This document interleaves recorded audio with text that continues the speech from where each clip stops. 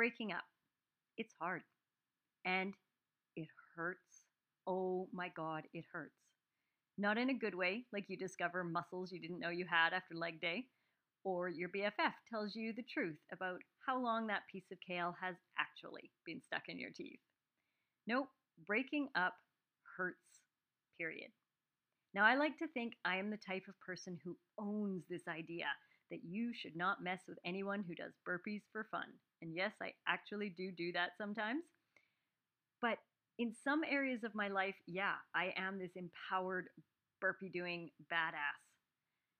When I get my heart broken, all the empowerment juice blows out of me like a blender without a lid. So I wanted to do an episode on heartbreak and fitness and mental wellness. And I am specifically talking about romantic partner love and loss, but there will be bits and pieces you can glean that will apply to any kind of grief. Because it is, at its core, grief, but not just grief. Did you know that when scientists scan the brains of humans who have broken up with someone they love, they see all the same withdrawal centers lighting up as someone who's quitting a heroin addiction? That's some pretty hardcore mental pain. And I don't know about you, but I don't bounce back easily from breakups. My default when I'm in a relationship tends towards an anxious attachment style. And when I'm single, I think I veer more towards an avoidant attachment style. And yeah, if that didn't make sense, that's okay. I'm going to get into the counselor attachment style stuff and healing childhood ruptures. I'm going to do all that later. But first, I thought it would be fun to jump into just fun stuff that's firmly rooted in my opinions rather than hardcore facts. And by the way, if you don't know who I am and whose opinions you're about to be listening to, I'm Kate. I'm the creator of the Kick-Ass Life Project. I'm a trauma-informed fitness trainer, a registered professional counselor, and a proud Canadian participant of OMG Yes. Now, if you enjoy this podcast, please follow, share, or maybe even write a review on Apple Podcasts. And if you're brand new to the podcast, welcome. And sure, that may sound like a big ask, but I want to make it a little bit more enticing. I want to encourage people to leave some reviews because it really makes a huge difference in podcast world as to which podcasts get noticed by people. And I've been trying to figure out a way to encourage people, entice people to leave reviews because I get, even if you're a regular listener, it's asking you to take some time out of your day and go through the little rabbit hole links to find how you leave a review and then actually formulate some words to leave the review. It might, I mean, in some ways, sure, it sounds like a simple thing, but I want to fully acknowledge that that takes time out of your day. And if you go ahead and do that, thank you so much. If you do, send me a screenshot of your review and I want to send you something. Now, I've been trying to figure this out for a while, and I think I've landed on exclusive access to my Sassy Cards course. Now, if you have not heard of my Sassy Cards, I have 10 of them. They're actual little cards, like gift card type material, but they're square, and they have 10 of my favorite empowerment quotes on them. Things like, "Once upon a time, a wise woman once said, 'Fuck this shit,' and lived happily ever after." Or, "If you obey all the rules, you miss all the fun." So I have these actual little cards that I send people, but I also have a course that comes with them or goes with them. So let's do this. Leave a review, send me the screenshot, and you will get exclusive access to the Sassy Card course. Totally fun. You can send the screenshot to kate@sassysexystrong.com or through my socials at Kickass Life Project on Facebook or Instagram. Okay, on with the show. You're not here to listen to me talk about Sassy Card courses and reviews. You're here to talk about breaking up, staying sane, and fitness. This is not an episode on whether or not you should have broken up because, I mean, flat out, some people are worth cardioing away from as fast as possible. This is not an episode on how to get them back. I am a firm believer in focusing on yourself after a breakup. Like, what do you need? Focusing on you is actually the best option, whether your goal is to move on or to get back together. So let's look at some possible ways you might be feeling. Does this sound like you? You sob ugly, heavy, chest puking, gut wrenching, gulping, snot filled air and choke on your own tears while curled up on the kitchen floor with a bucket of ice cream because you were actually fine until you decided to eat something. And even though you were feeling nauseous, you kind of thought, well, I should try and put some food in myself. And you went to the fridge, and there on the fridge, you saw a little note with a little XO at the bottom that they had left stuck to the fridge months ago, and you've forgotten to take it down. And that set off the crying, the sitting on the floor, the ice cream, the everything. If that sounds like you, no judgment, by the way, zero judgment. Here's the thing you can try. Do all of the above that I just said, the sobbing, the curled up on the floor. The horror is going to happen. Let the low moments happen. But alongside, promise me to try these 3 things. Number 1, keep convenient, nutrient-dense foods in the house alongside the ice cream and the Doritos. Maybe some pre-bagged, pre-made salad things, some pre-cooked chicken, apples, beef jerky, whatever works. Yes, you might have to go to the store with puffy eyes and haven't showered yet hair, but maybe there's online shopping. Or maybe you just go to the store like that. And I'm not saying this because I want you to lose weight or go on a diet. If you have listened to any of my other episodes, you will know that is not me. But when you can get some physically satisfying nutrients into your body, it will increase your chances of mental emotional recovery in a faster time frame. This emotional energy is taking physical energy. And as much as possible, I'm going to encourage you to replenish what your body physically needs to deal with this. Now, important note, regardless of anything you do or don't do, you're going to recover. But this is about recovering deeply. That said, another little caveat, narcissistic abuse has a telltale residue that it leaves behind where you don't seem to get better with time.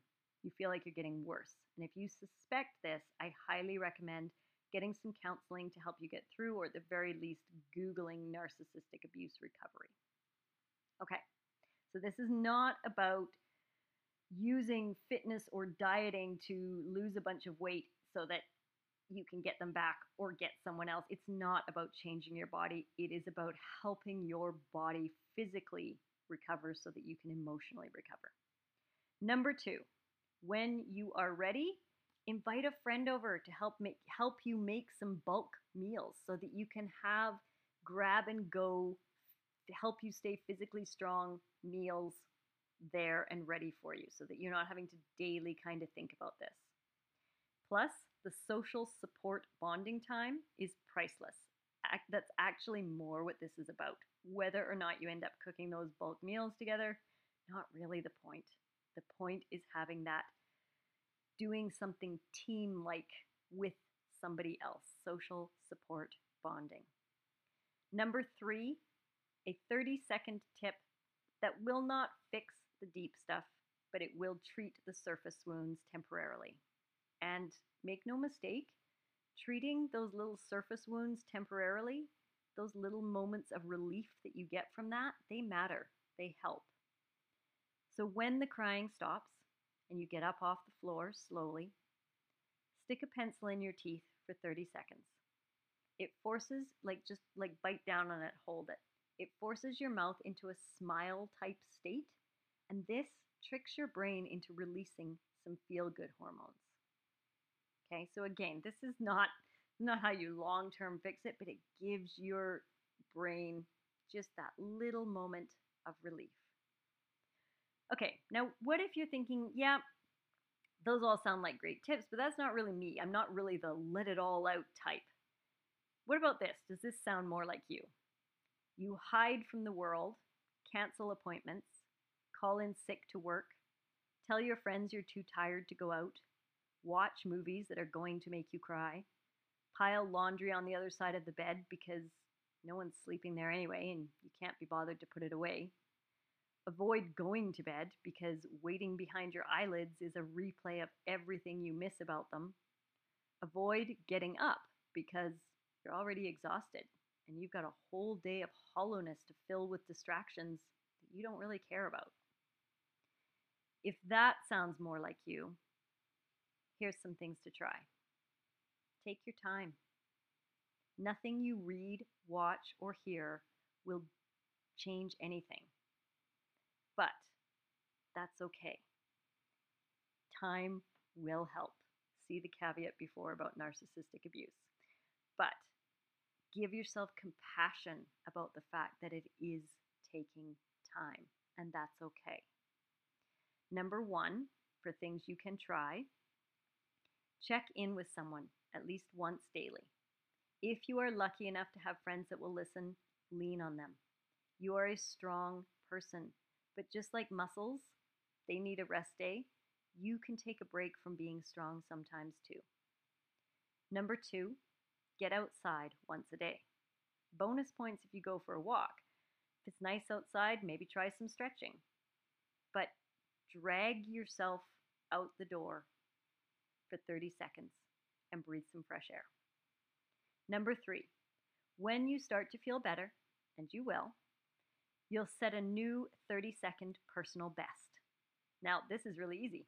Just do something you've never done before, and it is instantly a personal best. By something you've never done before, I mean like you could do jumping jacks for 30 seconds while singing the alphabet backwards. How many jumping jacks can you do in 30 seconds while singing the alphabet backwards? If you've never done that before, do it. It is an instant personal best. And that is literally what I mean by trying something new. It can be the same thing, but done slightly differently. Instant personal best. Set yourself up for that little feel-good celebration. Now, it is possible you have a more fired up style. Like you are going to make that no good, doesn't deserve you, crazy guy or gal regret the day that you broke up by crafting the best gotta have that ass buns in town and losing every speck of fat with the first magic pill diet that you can find because this shit has to happen fast. Okay, if this is your mindset, I get it. And hell yeah, get healthy, but do it right. So, yes, I am flat out saying that extreme diets and diet pills are the wrong way to find physical health and emotional wellness. But if you want to get healthy, do it for you. Like I'm talking this in all caps right now. OMG, right now, stop thinking about him or her. Stop doing what you are doing because you care about what they will think of your body. You. What do you need? Okay, the all caps is off. That was a lot of all caps, but please take those all caps to heart. Think about you. What do you need? Not what do you need so that they will think differently of you. What do you need? Full stop, period. So here's 3 things you can try. Number 1, block your ex. I know, maybe, if you can, sure, delete. But that might seem too permanent for you right now, so block. Then their face does not show up in your feed and sucker punch your day. You can't torture yourself with their news feed, and most importantly, you can't post things with the intention of them seeing it and suddenly realizing how wonderful you are and what a mistake was made. You are kick-ass, by the way, but this is about you, not them. So by blocking, you do yourself a great service by not even having to think about what they might be seeing or what you might see. This is about you. If you post something on Facebook or Instagram or TikTok or whatever it is, you're doing it for you. Number two, use that desire to improve yourself as fuel. Big goals need big emotion. But instead of going out like full out and then crash, list all the things, all the healthy things that you want in your life. And instead of jumping into set yourself up for failure diets or programs, set realistic goals. Work out how you're going to do these things. Be honest about your obstacles. Make a plan. Like, you've got all this energy. Take some time to set yourself up for it. And here's my big tip. Add things to your life. What do you want to do more of instead of focusing on what you should do less of, right? So instead of, I want to eat less ice cream, potato chips, whatever your comfort food is, focus on, I want to have more vegetables in my life. I want to have more protein in my life. Whatever it is, focus on the adding in. Instead of, I want to spend less time sitting on the couch binge watching Netflix, what do I want to have more of? I want to have more time outside going for a walk in nature. Whatever it is you want more of, think about adding that in rather than focusing on what you're trying to take away. Number three, when you feel your motivation dwindling, because it will, I'm not trying to be a downer here, but that big adrenaline rush of energy you might be having after the breakup, it is going to fall away. When that happens, spend 30 seconds giving yourself compassion. Write down something about yourself that you don't need to change. Write down something you are grateful for. Write down something you can look forward to. A warm towel out of the dryer, the smell of your favorite food cooking, a snuggle from your pet.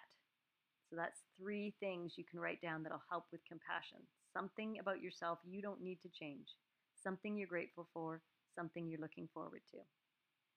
Okay, so we've looked at some ways to look after yourself in the immediate aftermath of a breakup.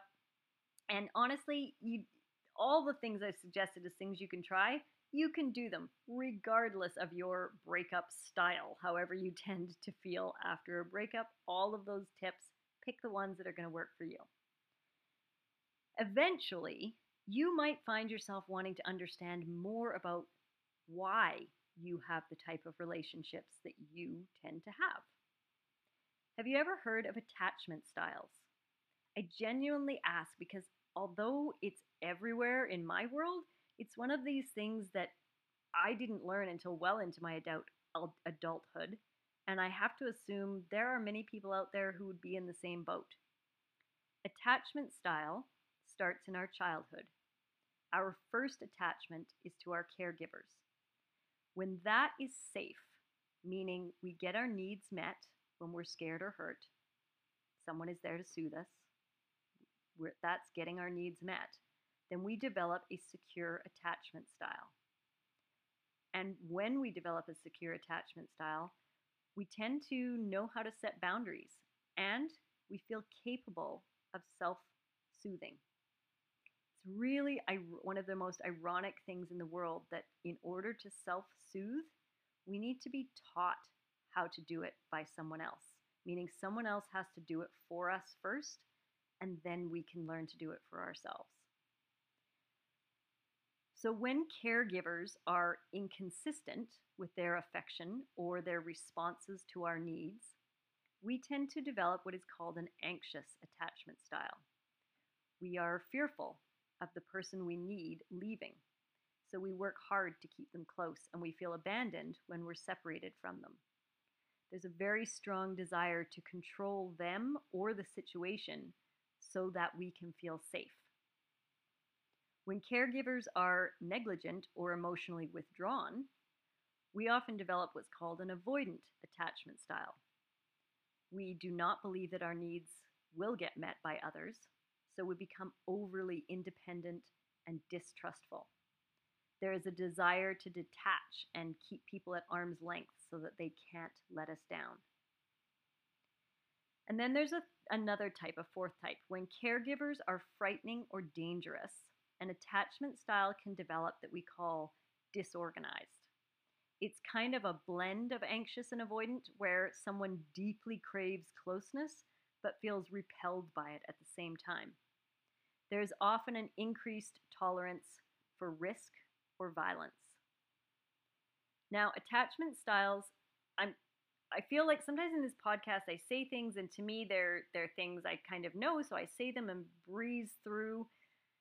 And yet, when I'm listening to other people's podcasts, I always appreciate when you say things like this that there's a moment to maybe digest what you just heard and think about that and think about where you might fall into those things, where you recognized yourselves. And so I'm trying to do a better job of allowing those moments within the podcast. And if you have questions about any of these things, again, please feel free to reach out. So attachment styles start with our caregivers, but they are also influenced by other people in our lives. And then here's where it gets really interesting. Have you ever heard the saying, the way we do one thing is the way we do everything? Our attachment style our attachment style applies to this idea of the way we do one thing is the way we do everything, because our attachment style also applies to ourselves. We have an attachment style with ourself as well. So when we have an anxious attachment in relationships, we also tend to have an anxious attachment style with ourselves. We want control. So we become strict with our diet and our exercise plans, and then angry or frustrated with ourselves when we fall off the wagon, in quotes, because we aren't being the thing we need in order to feel safe.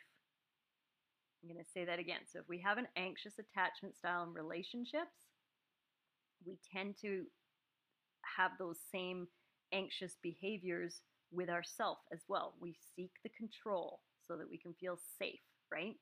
We have these strict diet and exercise plans. Then we get angry and frustrated with ourselves when we can't stick to it because it's unrealistic.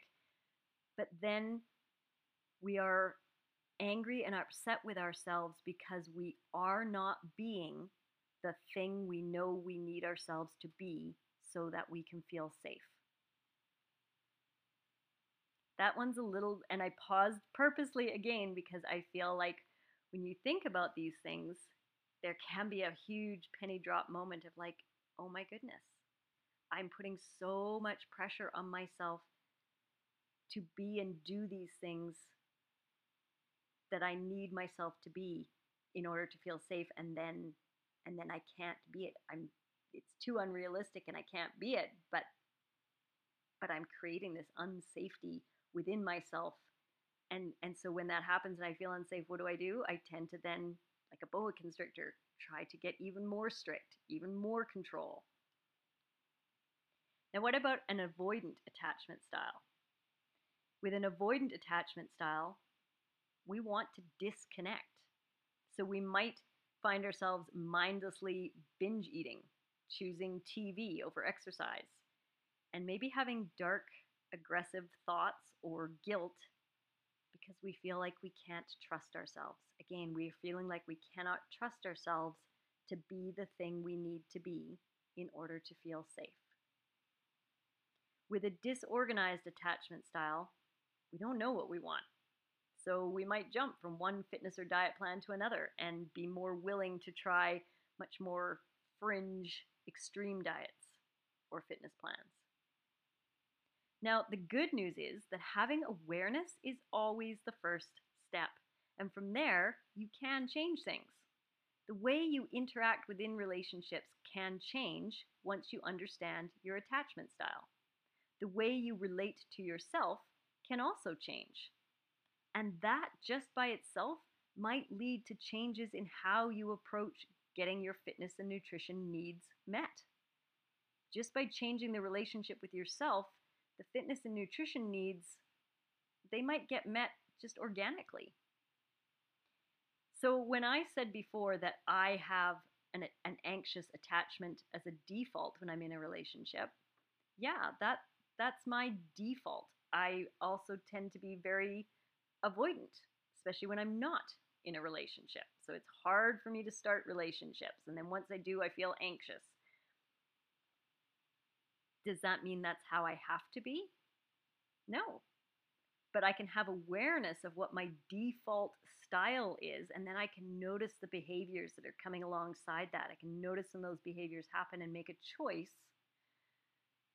to work on building secure attachment behaviors and tools, things like setting boundaries. So, how do you go about changing these things? Well, that is a huge topic, but I believe the most important steps are to change the stories that you have written about yourself and the world and to focus on your deeper needs. Because remember in the beginning where I said that in order to learn to self-soothe, we need someone else to soothe us first. Like as infants, as babies, we need to learn that from others, have that done for us, and then we can learn to do it for ourselves. One of the best ways to develop a different attachment style is to be in a relationship with someone who already has a secure attachment style. That is healthy in terms of it teaches us, like somebody else is showing us the healthy attachment tools and mannerisms and behaviors, and that allows it to be easier for us. However, that's not always possible, right? We might not be in a relationship. We might not have people in our world that are available as secure attachment style people. And so we can't, while that's a great thing for it to happen for us, we can't be dependent on that as the only solution. So, what can we do for ourselves? We have to look at our own needs and what we can do for ourselves. Change the stories we've written about ourselves and the world. Focus on our deeper needs. Changing the story can be done through thought work, things like CBT. I have an episode on automatic negative thoughts that might be a good starting place. It's a very basic introduction to CBT, which is cognitive behavioral therapy, literally helping you change the story in your head. It might also be a big benefit, if that's available to you, to talk things through with a therapist, especially if there is trauma in your background, trauma which may have led to a disorganized attachment style. Now, by the way, disorganized attachment styles are not always acknowledged and are sometimes labeled as these rare things. Secure, anxious, avoidant are the easily recognized and talked about ones, but disorganized attachment style is a thing. And if that is in there, then all of them, you can absolutely benefit from talking to a therapist. A do-at-home action step is just to notice when things are not going the way you want, and then ask yourself, what do I need right now? Do I need comfort, excitement, acceptance, rest, love, time? Start tuning into your own needs, and then you can start building tools and skills to get those needs met. Now, I have an episode on emotions. I think it's called an emotions story, and that might be helpful for this as well. If you want to explore attachment styles as they relate to your fitness lifestyle, you also might want to check out my Fierce as Fuck 3-month fitness redesign journey that will help you reconnect with your body and build a new, safer, trusting relationship with it so that you can finally feel blissful in your skin and have a movement plan that works for you and your history and that makes you happy, because you can love your body and your life at the same fucking time.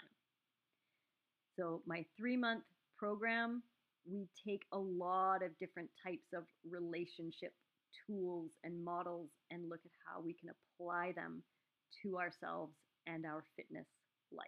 So if any of that has sort of hit home and made you think, oh my goodness, yes, so I see how my attachment style then makes me relate to myself, and then how I then interact with food and movement. If that was sounding interesting, definitely check out my 3-month program. Definitely hit that like, follow, share, maybe leave a review. In terms of breakups, it absolutely will take time to get there, but that's okay because as of right now, you're still on. Keep riding.